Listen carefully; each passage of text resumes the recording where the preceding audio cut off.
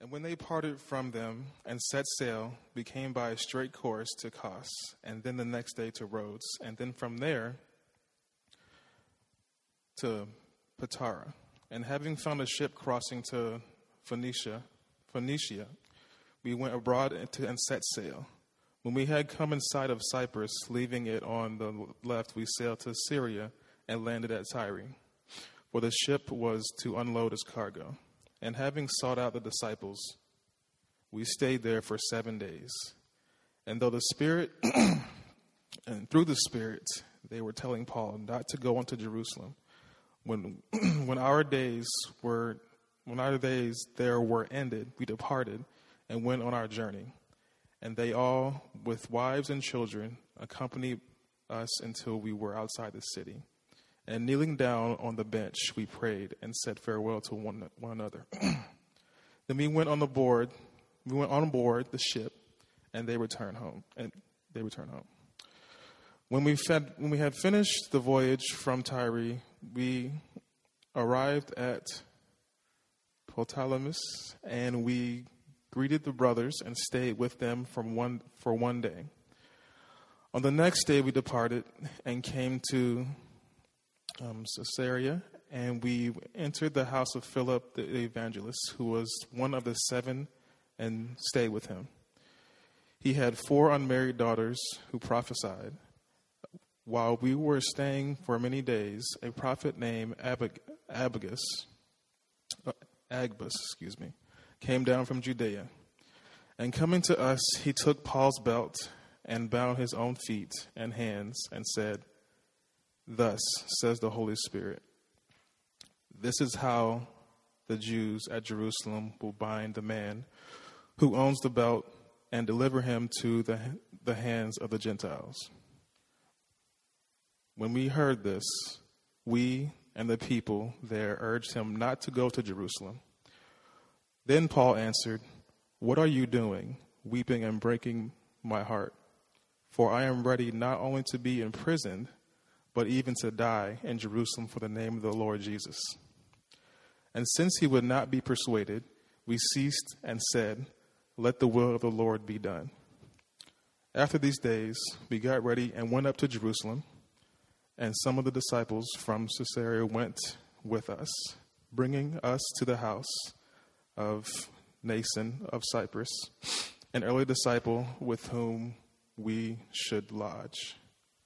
This is the reading of God's word. Go ahead and have a seat, please.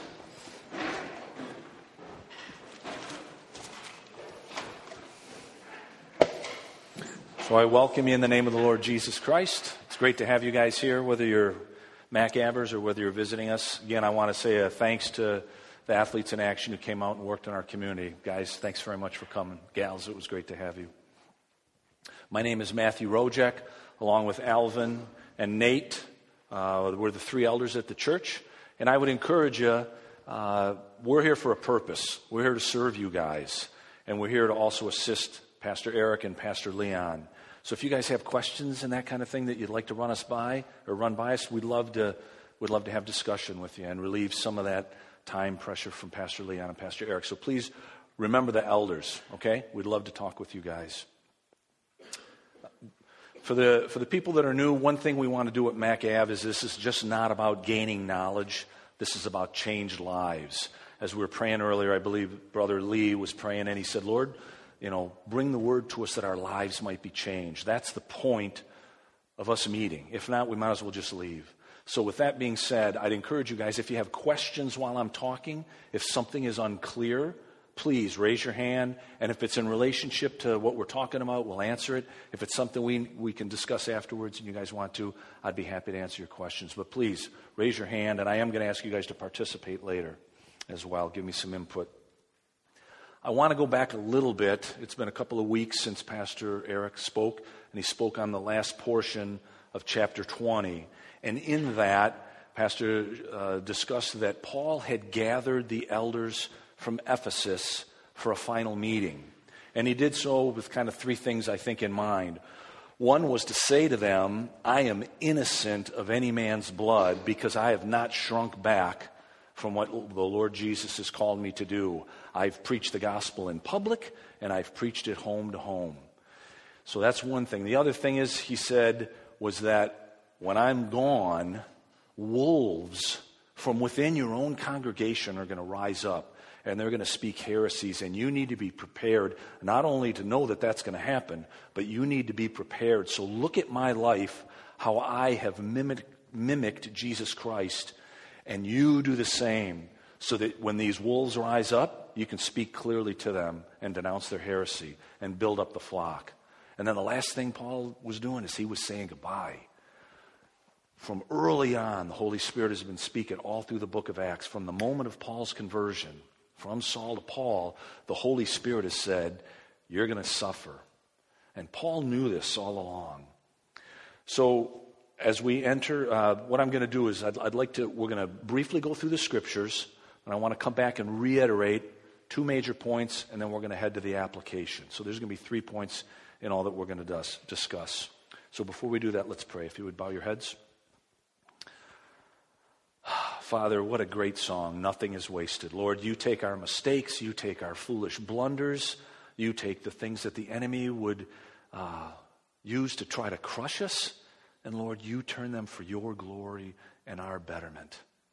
Lord, as we study the Holy Scriptures, Father God, open our ears, open our eyes.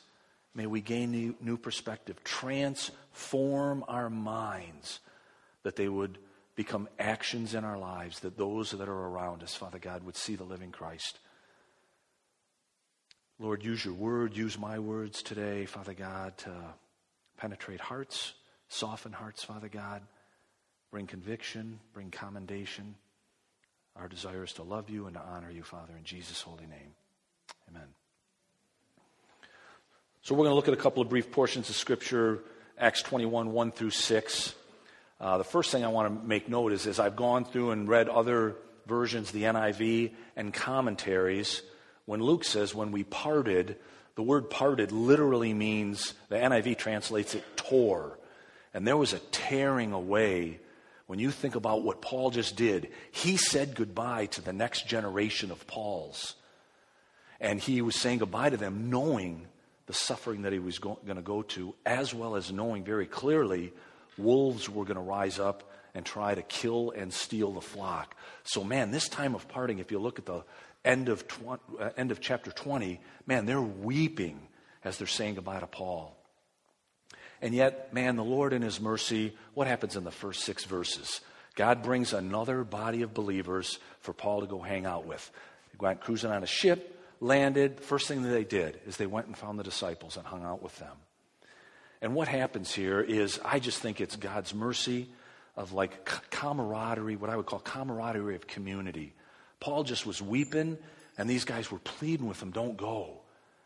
And Paul entrusts them and the flock of the congregation that he just left to the hands of the Lord, and Paul moves on to another body. And it says in this that there's a repetition of the warning that's been consistent throughout the Scripture from the Holy Spirit of the sufferings that Paul is going to endure. There's another warning. And then we don't hear any other narrative. We don't hear how Paul and Luke responded to that warning. There's no other narrative, no other conversation in there. And one thing, man, I've really greatly appreciated about both pastors is, they continue to ask the questions why. So as I'm praying, as I'm reading, as I'm talking with Eric, as I'm preparing my sermon, I say, why is there no other narrative? And in my mind, I believe very clearly that the point is, it's just that one sentence.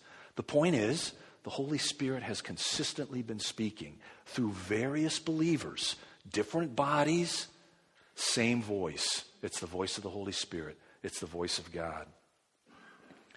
And then afterwards, we see the same thing that happened at the end of chapter 20. Man, husbands, wives, kids all come out, kneel on the beach, because they know that they're saying goodbye to Paul as well, and they pray a great benediction on Paul. My son and daughter-in-law have lived in Germany for about 3 years, and Betty and I had the opportunity to go visit them a couple times, and we visited numerous countries. And we'd be walking down the street, and I'd hear somebody saying something in English, and if I could tell it was an American, not a German trying to speak English, man, first thing I would do is I'd go find that person. I'd introduce myself to them. Hey, where are you from? What are you doing? What are you doing here? And there was an immediate connection, an immediate camaraderie there. And that's just like an earthly, natural, fleshy thing. How much more is God repeatedly showing us the camaraderie that's involved in the community of believers as Paul's on this ship sailing all over? You know, and it was brought up earlier, like, man, the time we prayed for the Mass, it's the last 2 times we've prayed for them. Man, to see the community of this church come, lay hands on them, and be part of Krista and Justin's fears, their struggles, their worries, their concerns. Man, what's the future hold? They didn't know then it wasn't going to be cancer. And to see the body come and lay hands on them, man, what a great joy. What a great opportunity that we were part of that. And then they're on to Ptolemais. And again, in my mind, it's a reaffirmation of a unified body of heart and soul and goal. Whole different place, whole different part of the town, different culture probably, but they had the same heart and mind. On to Caesarea, our old friend Philip. It said he was one of the original 7 when back in Acts 6:3, if you want to look up, that's what that's in reference to. And here's the deal. There's another prophet, Agabus, with a declaration. That declaration has been repeated, as I said, since Saul's conversion. This one's got a little bit of a twist in that there was not only a verbal, but a visual prophecy, where Agabus takes Paul's belt, wraps it around his hands, wraps it around his feet, and reiterates to Paul the sorrow that's ahead. You know, again, I'm praying, I'm thinking through this. I thought to myself, like, if you guys are ever driving down the road and you're listening to the news and you hear some news story, or in history class you hear something, that's one form of communication. But then what happens when you get home and you watch the news, or you see pictures of the Holocaust, or you see pictures of some great horror that's been perpetrated on mankind? What happens to that communication? It's reinforced in like a second aspect. And I don't know about you, but like, man, then I start getting sick to my stomach as I see these things and I think about them. So think about what's going through Paul's mind. Yeah, I mean, I'm not being sarcastic, but, you know, Paul says, yep, I've already heard that before. But this time, man, Agabus is there and his feet and his hands are clasped. And Paul, I mean, just gets reacquainted with the sorrow that's about to come. So in wanting to talk to you guys about this, when I look at the scenario from Acts 20:17 through 21:16, I see like a ginormous emotional paradox. I mean, Paul is joyous with the Ephesian elders, knowing that these are probably some of his spiritual children and seeing them grow in Christ. You know, our brother's coming today for the first time to share communion. What's going to happen when we see him in a year or 2 years or 3 years and God has continued to grow him? We're going to rejoice in that. You know, Paul rejoiced and he had great joy. But man, then there's the bittersweetness of knowing wolves are coming. I mean, it's guaranteed. Wolves are coming. And also the guarantee that Paul knows in the back of his mind, man, the direction that he's heading is going to be painful and it's going to be sorrowful. And I rejoice in that picture in the gospel. Because if we meet as a body and all we talk about are happy things and all we do is celebrate in the prayer cards our praises, what about the sorrows? I mean, man, there's some sorrow in here. Rhea is in the midst of sorrow. She just lost her sister. You know, a week ago, Krista was in sorrow, but now she's in rejoicing. And, you know, last week was a MAC group. And, you know, per my prayer request, my wife and I have suffered a great sorrow in the last couple of weeks. And in MAC group, Brian says, hey, Matt, or no, he didn't say it excited. He says, hey, Matt, like I know you guys have been in sorrow. Would you like to talk? And first thing I said was no. And then I talked for 15 minutes. And, you know, man, I was sobbing. I mean, I wasn't just crying. I was sobbing through this thing. And, you know, Brian asked a question. So, like, man, like, you know, how can we help you guys? And Megan says, how are you and Betty doing? And the joy of living in that kind of community that not only embraces me when I'm happy, but they embrace me when I'm crying. They embrace me when my heart is broken. That's the thing that Paul's going through. And I love MacAv for that. I love having conversations in elders meetings when Eric and Leon are talking about, man, grievous stuff that's happening. And then we can switch and we can rejoice when we see no cancer. We can rejoice as we see the Lord continuing to be faithful. And as Alvin said, we continue to gain testimony of God's faithfulness, of His goodness, that nothing is wasted. Regardless of the circumstances, God can make all things work for His glory and for our betterment. And the joy and the sorrow and that whole mixture and all that jazz that Paul's going through is a joy for us to behold. So let me reiterate a couple of points. There's a wealth of soul that community provides. Now, a bunch of you guys are new here. You know, Mac Ave, man, our mantra is discipleship. And that's spelled out in a couple of ways. One-on-one relationships where once a week, once every other week, two people are meeting and, man, they're going through the scriptures and they're challenging each other and encouraging each other. And another aspect happens in Mac Group. Once a week, we meet with the same body of believers. We have dinner, we have communion, we talk about life, we talk about the sermon, we talk about upcoming events. But there, man, hearts are poured out, sorrows are revealed, joys are revealed, and man, community and the fellowship of the body of Christ happens. There's support in sorrow, there's camaraderie as the body is in unison, and there's unity in diversity. I mean, take a look around. Look who's here. Man, white, black, Asian, Hispanic. I mean, man, we got the whole 9 yards. What a joy it is. I mean, I would have never associated with Alvin or Ken Morgan if I hadn't been down here. And the wealth of my soul that I've gained from being with another culture and hearing another perspective that, man, my mind was set here. Alvin talks, I'm like, whoa. You know, man, there's a different aspect that I haven't even thought of. I've never tasted what it's like to be black. How could I? But now that I'm in community, I've got opportunity to do that. And man, I tell you what, it's a blast. It's a joy. 57 years old. And although I'm grateful to the Lord for many, many things, one thing I'm grateful for is perspective. You know, my wife Betty and I are 57 years old. We have lived in a variety of circumstances. We've seen things. We've participated in things. And what continues to happen is that my perspective is realigned. I mean, that's why I think foreign missions trips ought to be absolutely mandatory for anybody who's a believer. Man, you go out there and all of a sudden, whoa, that's not what I was thinking. When I look back and I think of the brothers and sisters, Sunday school teachers, pastors, and missionaries that have influenced my life, man, I am grateful for the perspective piece that they brought into my life. So now the pie of my mind is expanded to include these other things where I can grow and my mind can be transformed.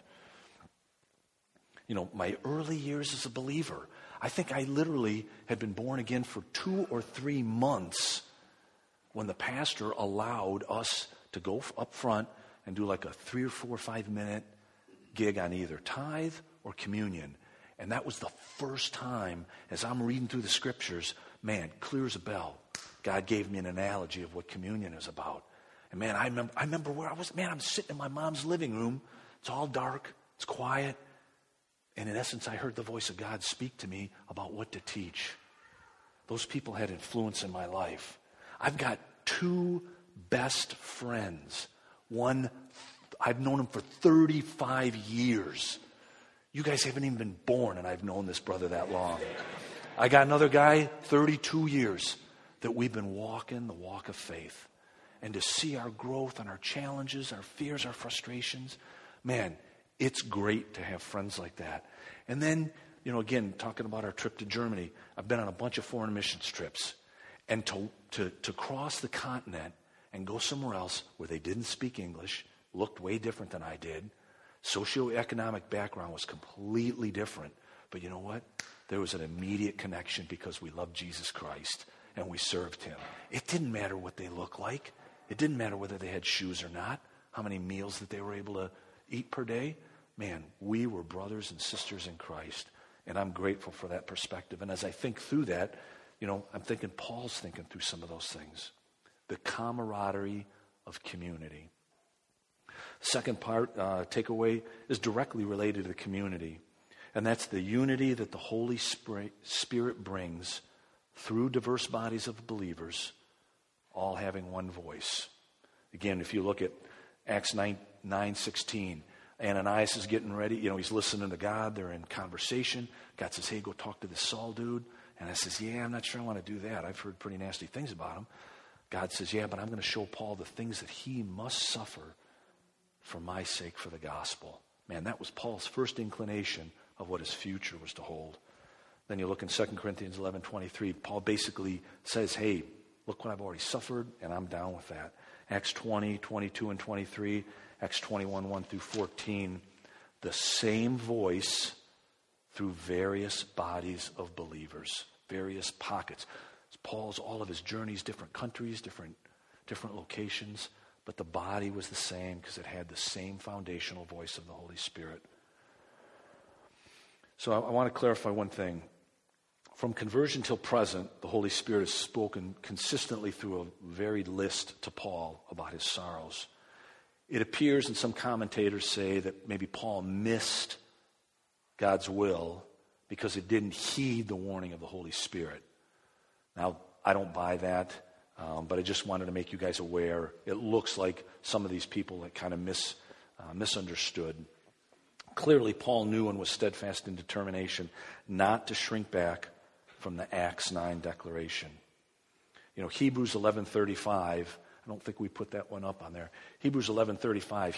Hebrews 11 is like the Hall of Fame faith chapter. And there's tales of women receiving their the dead raised back, and people getting delivered from all kinds of things. And then, man, it breaks right into, and some were tortured, not accepting deliverance because they were looking for a better resurrection. Paul had a choice here. After the first stoning, after the second stoning, after shipwreck, he said, hey, you know what? I'm going to go hang in a pulpit, and I'm just going to preach from a pulpit for a while. But he didn't choose that, and in my mind, because of Hebrews 11:35, Paul was looking for a better resurrection. He was willing to suffer reproach because he had eternity in mind, as well as the voice that spoke to him at the very beginning. So let's move into what I hope to be the application. John MacArthur calls this part of the Scriptures, 21:1 through 14, the courage of conviction. Now here's where I need you guys' help. What does that mean to you? Tell me what courage of conviction means. And don't leave me hanging up here. Ashley? Having faith to follow through with what the Spirit of the Lord has told you. Yep, okay. Give me some more. That's? Stepping out of your comfort and expecting to be stepping into God's strength to do the thing that's convicting your heart. Stepping out of comfort, stepping into God's strength to do the things that's on your heart that's convicting you. That your convictions are. Marty? Being willing to actually sacrifice something because of what you believe in. Being willing to sacrifice something for what you believe in. There's an Old Testament scripture.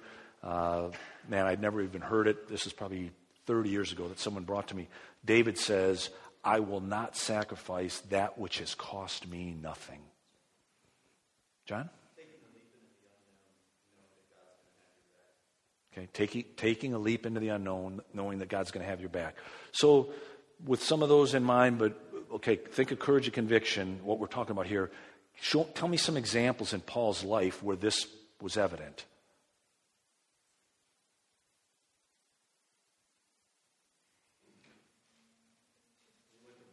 How about stonings? Courage and conviction. He could have said, yeah, no thanks, I'm out of here.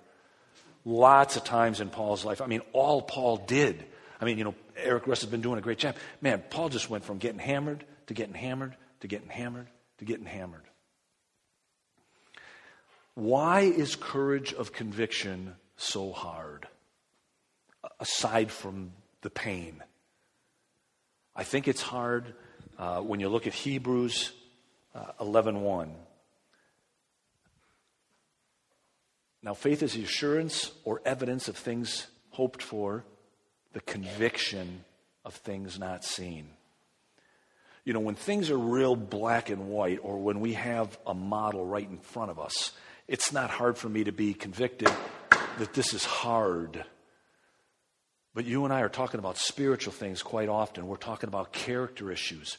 We're talking about things that are only going to be applauded or rewarded or understood completely in eternity.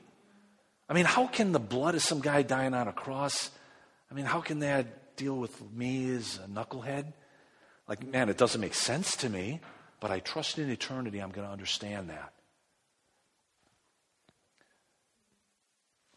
I want to talk about a couple of examples. How many of you guys here, by a show of hands, have moved into this zip code specifically because of MacAv Church or because you desire to see justice in a broken community? Okay, that's a lot of you. That's courage of conviction. You guys bought homes that are probably never going to make you money. You live in an unsafe community that's fearful, that's confusing, that sucks the life out of you. That's courage of conviction. You guys know that we support a couple, the Hermillers. They're missionaries. So I don't know how many of you guys know the story. 2 to 3 years ago, okay, he was an engineer, 5 kids, hear the call of God, say we're going to be missionaries, go through fundraising support. I think 2 years ago, they end up over in a real nasty place in Africa. After a brief stint there, they get kicked out. They come back. What do they say to their supporters? Yeah, we thought we heard God's voice. Can you guys still support us? We know we're supposed to be there. So now, they go through the whole fundraising gig again, and now they're in a nasty place in the Middle East. That's courage of conviction. It would have been really easy to say, gosh, maybe we missed it. I'll go back and be an engineer. I want to tell you a story about a gal, Gladys Allward, missionary, early 1900s. She's in Bible college. After her first year in Bible college, Dean calls her in and says, hey, Gladys, you're not that smart. You're 30 years old. You're old. We don't think that you're going to be a good missionary. You're not learning the language well. We're going to ask you to exit so that we can put somebody else in who we feel is going to fit that role better. She was devastated because she knew she was called to China. She goes, the dean had gotten her a job as a housemaid. She goes back and she pulls out, she had, half a penny, puts it on her little nightstand table, and she says, Lord, you got to multiply this. I know I'm supposed to go to China. Through an incredible series of miracles, she ends up in China. So she's over there and she's in this town, and she's in her house, and there's a knock on the door. She opens the door, and it's a representative of the Mandarin. And I assume a Mandarin is like a mayor. She says, what's up? Mandarin wants to see you. And that's a big call. I mean, she goes over there, walks in, the Mandarin's sitting on his little throne, and the prison warden's right next to him. And he's fumbling, he's fidgeting, he's sweating. She says, hey, what am I doing here? He said, well, there's a riot in the prison, and we want you to go calm that riot. And she's looking at the prison warden. She says, what about him? He's got, 10 guards. Well, they're all afraid they can't do it. And you've told us that you're never going to die because you have eternal life. So have at it. Okay, courage of conviction or not. So she goes there. The guards say, okay, we're going to open these doors. At the end of that tunnel, you're going to walk out, and there's a courtyard, and they're whacking each other to pieces with machetes. She walks through. They lock doors. She walks to the end. She looks. There's guys running around with machetes. One guy's dead. Everybody else is cut. She looks at this guy. She says, you, give me that machete. And the guy comes walking up, puts the machete in her hands. She says, the rest of you, clean this up and get in line. She lines him up. And she's tiny. She's Ashley size. So, a couple of cool things happened from that. She had an incredible prison ministry where she found out why they were doing that. They didn't have any food. Unless your relatives would bring you food, you didn't have food. They didn't have nothing to do. So she bought a loom and she got garden. It was really sweet. She goes back, and the end of her life in this city happens. A whole bunch of other cool things happen. But the end of her life, it's during the Boxer Revolution. Japanese have invaded China, and this is the last time this town is going to be in existence. The Mandarin calls everybody in because they've got to leave this town. Mandarin calls everybody in and says, hey, just want to tell you guys, I'm done with Confucius, and I'm going to serve the God of Gladys Aylward because he has proven faithful. I mean, man, almost an unbeliever giving an altar call because Gladys had courage of conviction. She saw this thing through. And then the most recent one, the 21 believers who just lost their lives. You talk about courage of conviction. They sure had it. Do you guys have convictions? What's the basis of them? What's the foundation of them? We know that only the Scriptures are unshakable.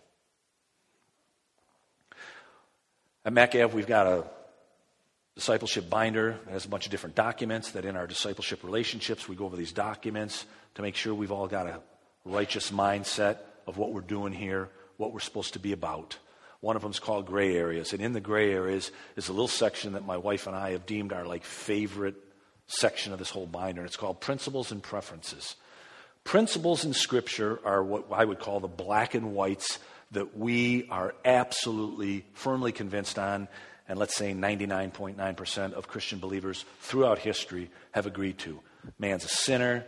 God is righteous. Man needs help. He can either do it on his own by paying the penalty by going to hell, or he can receive redemption through the blood of Jesus Christ who died on the cross. Preferences are alcohol. What do the Scriptures say? Whenever we can, we always go back and look for a principle. Principle says don't get drunk. It doesn't say don't drink. So there's many people in here who have chosen to abstain, and that's their preference from the principle. There are other people who choose to drink alcohol, but they still do it, hopefully, after looking at that principle. And another one, homeschool, private school, public school. You got to be convicted to know which one of those you're going to do. We've got all three camps in this congregation. And again, here to me is the camaraderie of community. They don't hate each other, that they've chosen the preference of one or the other or the other. They have conversations. Obviously, they disagree. But they live based on the courage of their conviction. And that's a good place to be. Okay, Acts 21:14. What happens here? Holy Spirit prophesies. Paul is not persuaded against his conviction. Luke says we ceased and we said, let the will of the Lord be done. Now in nature and in Scripture, they're both clear that God not only created everyone as a unique and valuable, but that his intentions are for us as individuals to have a one-on-one relationship with God through Christ Jesus. And as individuals, it is our responsibility to work out our salvation with fear and trembling. Eric is not going to answer for Matthew Rojek come day of judgment. I can't blame Eric. I can't blame my parents. Can't blame Alvin, my discipler. I am responsible for building those convictions in my life. And we do so, I got three ways. First and foremost, as I said earlier, is the principle of Scripture. On everything that we do, we have to search the narrative of Scripture to determine if there's a principle, a black and white principle that can become the foundation of the core of our conviction. Again, Scripture is the only thing that's unshakable. Scripture is the only thing that's going to carry us through to eternity. We also need to seek the wisdom of the Holy Spirit and His guidance, asking Him to speak clearly to us as we set our course of life and ministry in motion, based on convictions born out of the provocation and power of the Holy Spirit. I'll say that again. Our convictions, especially, again, we're going to hit this a little bit, but I'm talking gray areas, because we don't really almost need conviction on black and white areas. That's a done deal. But because of gray areas, we've got to build those convictions, and that's got to be done because we're individuals who are going to answer individually to Christ as God created us as individuals. I'm an artist. I hate engineering. I worked at an engineering company, and asked my wife, I was miserable because that doesn't work with my brain function. God's created us as individuals, and you need to determine how God has created you. And lastly, an important component, of course, is the discipleship and community aspect. I'm not this little island of Matthew Rojek floating out here in Christianity. I had Alvin, I've got Nate, I've got Eric, I got Josh speaking into my life as I'm formulating my preferences to make sure, hey, Matthew, I think you missed this portion of Scripture because you're looking at this aspect, but this is the whole narrative of Scripture. And as we're talking through things, we have the community of believers speaking into our lives. That's why we did these prayer requests, so we can share our sorrows. We can share our greatest needs. That's why we have MAC Group, so we can pour out our hearts to a body of believers that cares for us. For you athletes in actions or new people here, man, I plead with you, whether it's here or somewhere else, get into a community of believers that you can share your heart with, man, that you can cry, you can laugh, and you can grow together, where they're going to pound you and say, hey, listen, pal, you're not thinking right correctly here. That's not what the Scriptures say. You're missing that component. The black and white of Scripture we're clear on, so it's the gray areas previously discussed we need to discern. Growing in Christ is an exercise both of time and will. We choose to wait patiently for the Lord on God. We choose to wait patiently on God or not. And I hope you guys don't mind me using this, but Krista and Rhea have a choice right now. They can continue to wait on the Lord, or they can get frustrated and say, man, I'm tired of getting beat up. That's courage of conviction. We choose to read, study, meditate, and wait on the Holy Spirit to guide and instruct us. And I think every time I've preached so far, I bring this next set of scriptures up, and it's just because I love them. John 16, 7 through 15 talks about Jesus talking to his disciples, and he says, man, it's expedient that I go away, because if I don't go away, the Comforter's not going to come, the Holy Spirit, who will guide you into all truth, for he will not speak of himself or on his own, but he's going to speak to you the things that he's heard from the Father. Come on. That's just rich. The Holy Spirit who communes with the Father, not at a 9 o'clock morning in the meeting, or in a meeting at 9 o'clock in the morning, but constantly he's in conversation with the Father. He lives in us. He's the one, through provocation and power, builds our conviction and gives us the power to live out that conviction. We're repeatedly we're exhorted in the Scripture that the author of Scripture is in us to specifically lead and guide us, and we know that if we're his sheep, we hear his voice, John 10:3. You guys hear that? We know. That's black and white. That's not gray. We don't have to worry about that being gray. Black and white. We know if we're a believer, we hear his voice. You can trust the Holy Spirit. You can trust Scripture that he wants to guide you. He sent us, part of the Trinity, to live in us for that specific, defined purpose.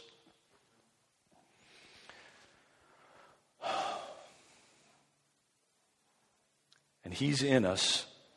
We hear his voice so that we can know and discern his will for our lives, specifically our lives, even as Paul knew God's will for his life.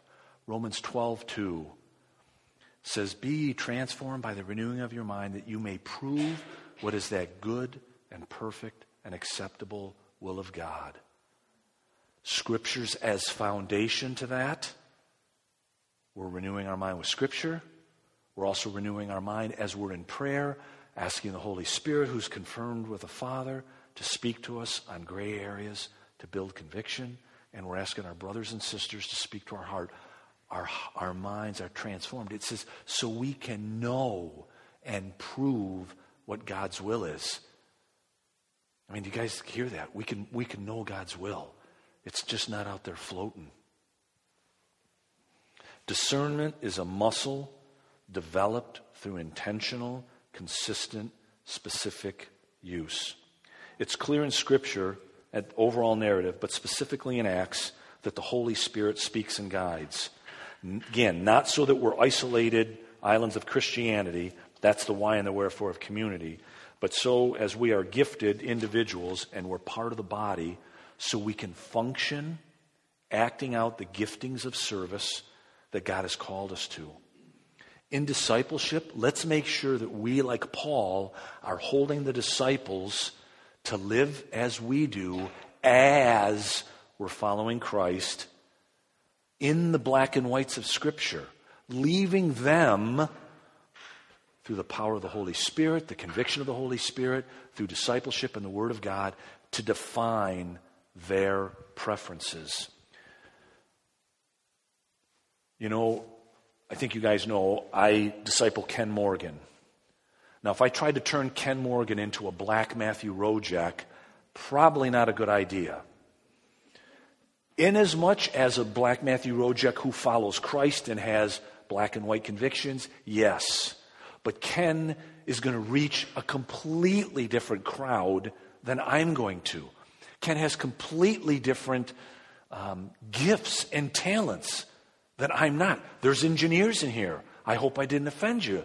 But you guys can meet a different group of people than I can. And so my desire is to build in Ken foundational scriptures so that as Ken's walking through life and he's trying to find out his groove, he's asking the Holy Spirit, he's asking through discipleship, through his MAC group, through church, man, Lord, where do you want to use me?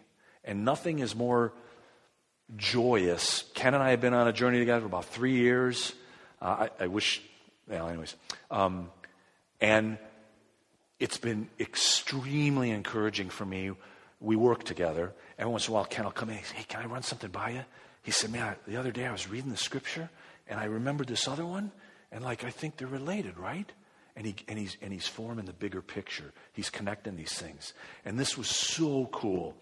2 months ago, I'm sitting in my office. Ken comes in. Hey, can I run something by you? Yeah. He says, man, this morning I was driving in. I pulled into the parking lot, and I looked up, and on the power wire, there's a whole bunch of birds, and they're huddling next to each other because it was cold, and they were staying warm. And he said, you know what?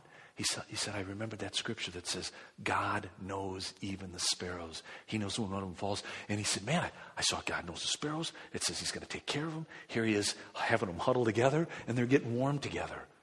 Ken is building his knowledge of the scriptures. And so we sat down, had a great object lesson. I said, there's a guy that works at our shop who's an unbeliever. I said, Ken, this is a perfect opportunity. Walk out in the shop, say, hey, you know, something cool happened to me this morning. Man, I'm driving in, birds on the wire, warm together. Scripture says God knows sparrows. And if he loves sparrows, how much more will he care for us as sons and daughters of God? Perfect evangelism tool, but you see what's happening? The Holy Spirit speaking to Ken, awakening him in the scripture of the sparrows. Ken sees it in reality, puts 2 and 2 together. Praise the Lord. So, a little bit of a trick question. Earlier I asked you guys, do you have convictions? Of course you do. Our lives prove that you either have convictions or you don't. So the better question is, what list of convictions do you have? And what list of convictions would your spouse, your neighbor, your classmates, or your coworkers define as your convictions? If I went over and met some of your neighbors, what would they say are your convictions? Would they have a list? So on to the applications. I got 5 of them.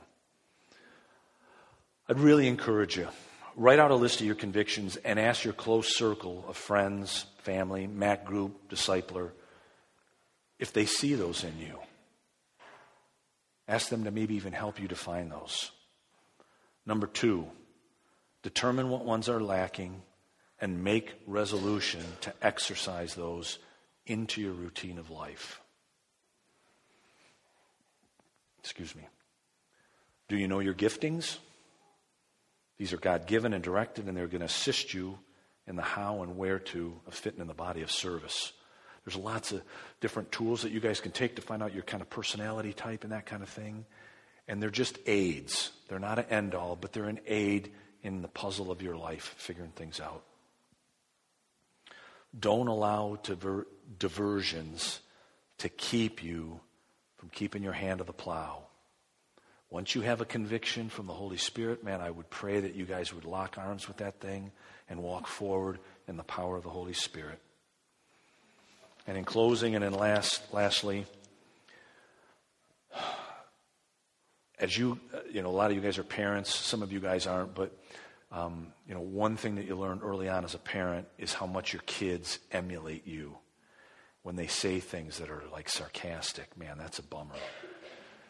So recognize very clearly that your lives are affecting those that are around you. And my parting question for you guys, and I'd really ask you to mull over this, is your affecting of others kingdom related and oriented, or is it earthly minded that's going to do no good? Let's close in prayer.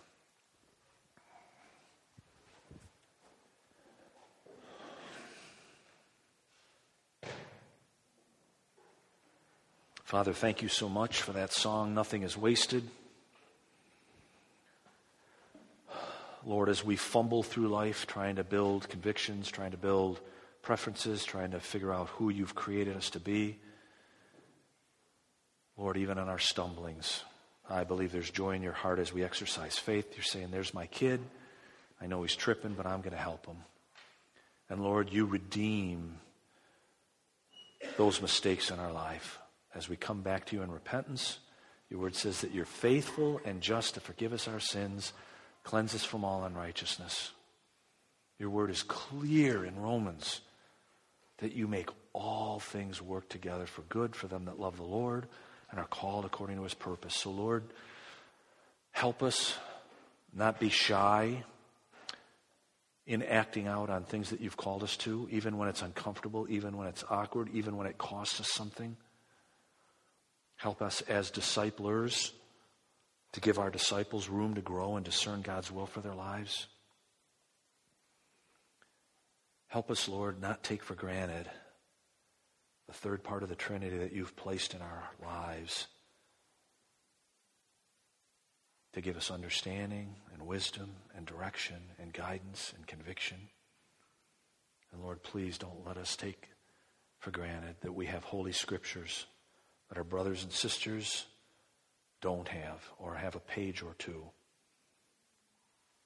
Lord, we know in you is joy unspeakable, but your word says that without faith it's impossible to please you, for he who comes to God must believe that he is, and that he's a rewarder of them that diligently seek him. Lord, may we be men and women of faith. Lord, build conviction in us, build power to see that conviction through. Thank you for discipleship and community, Lord God, for brothers and sisters to speak into our life. We love you, Father. Thank you in Jesus' name.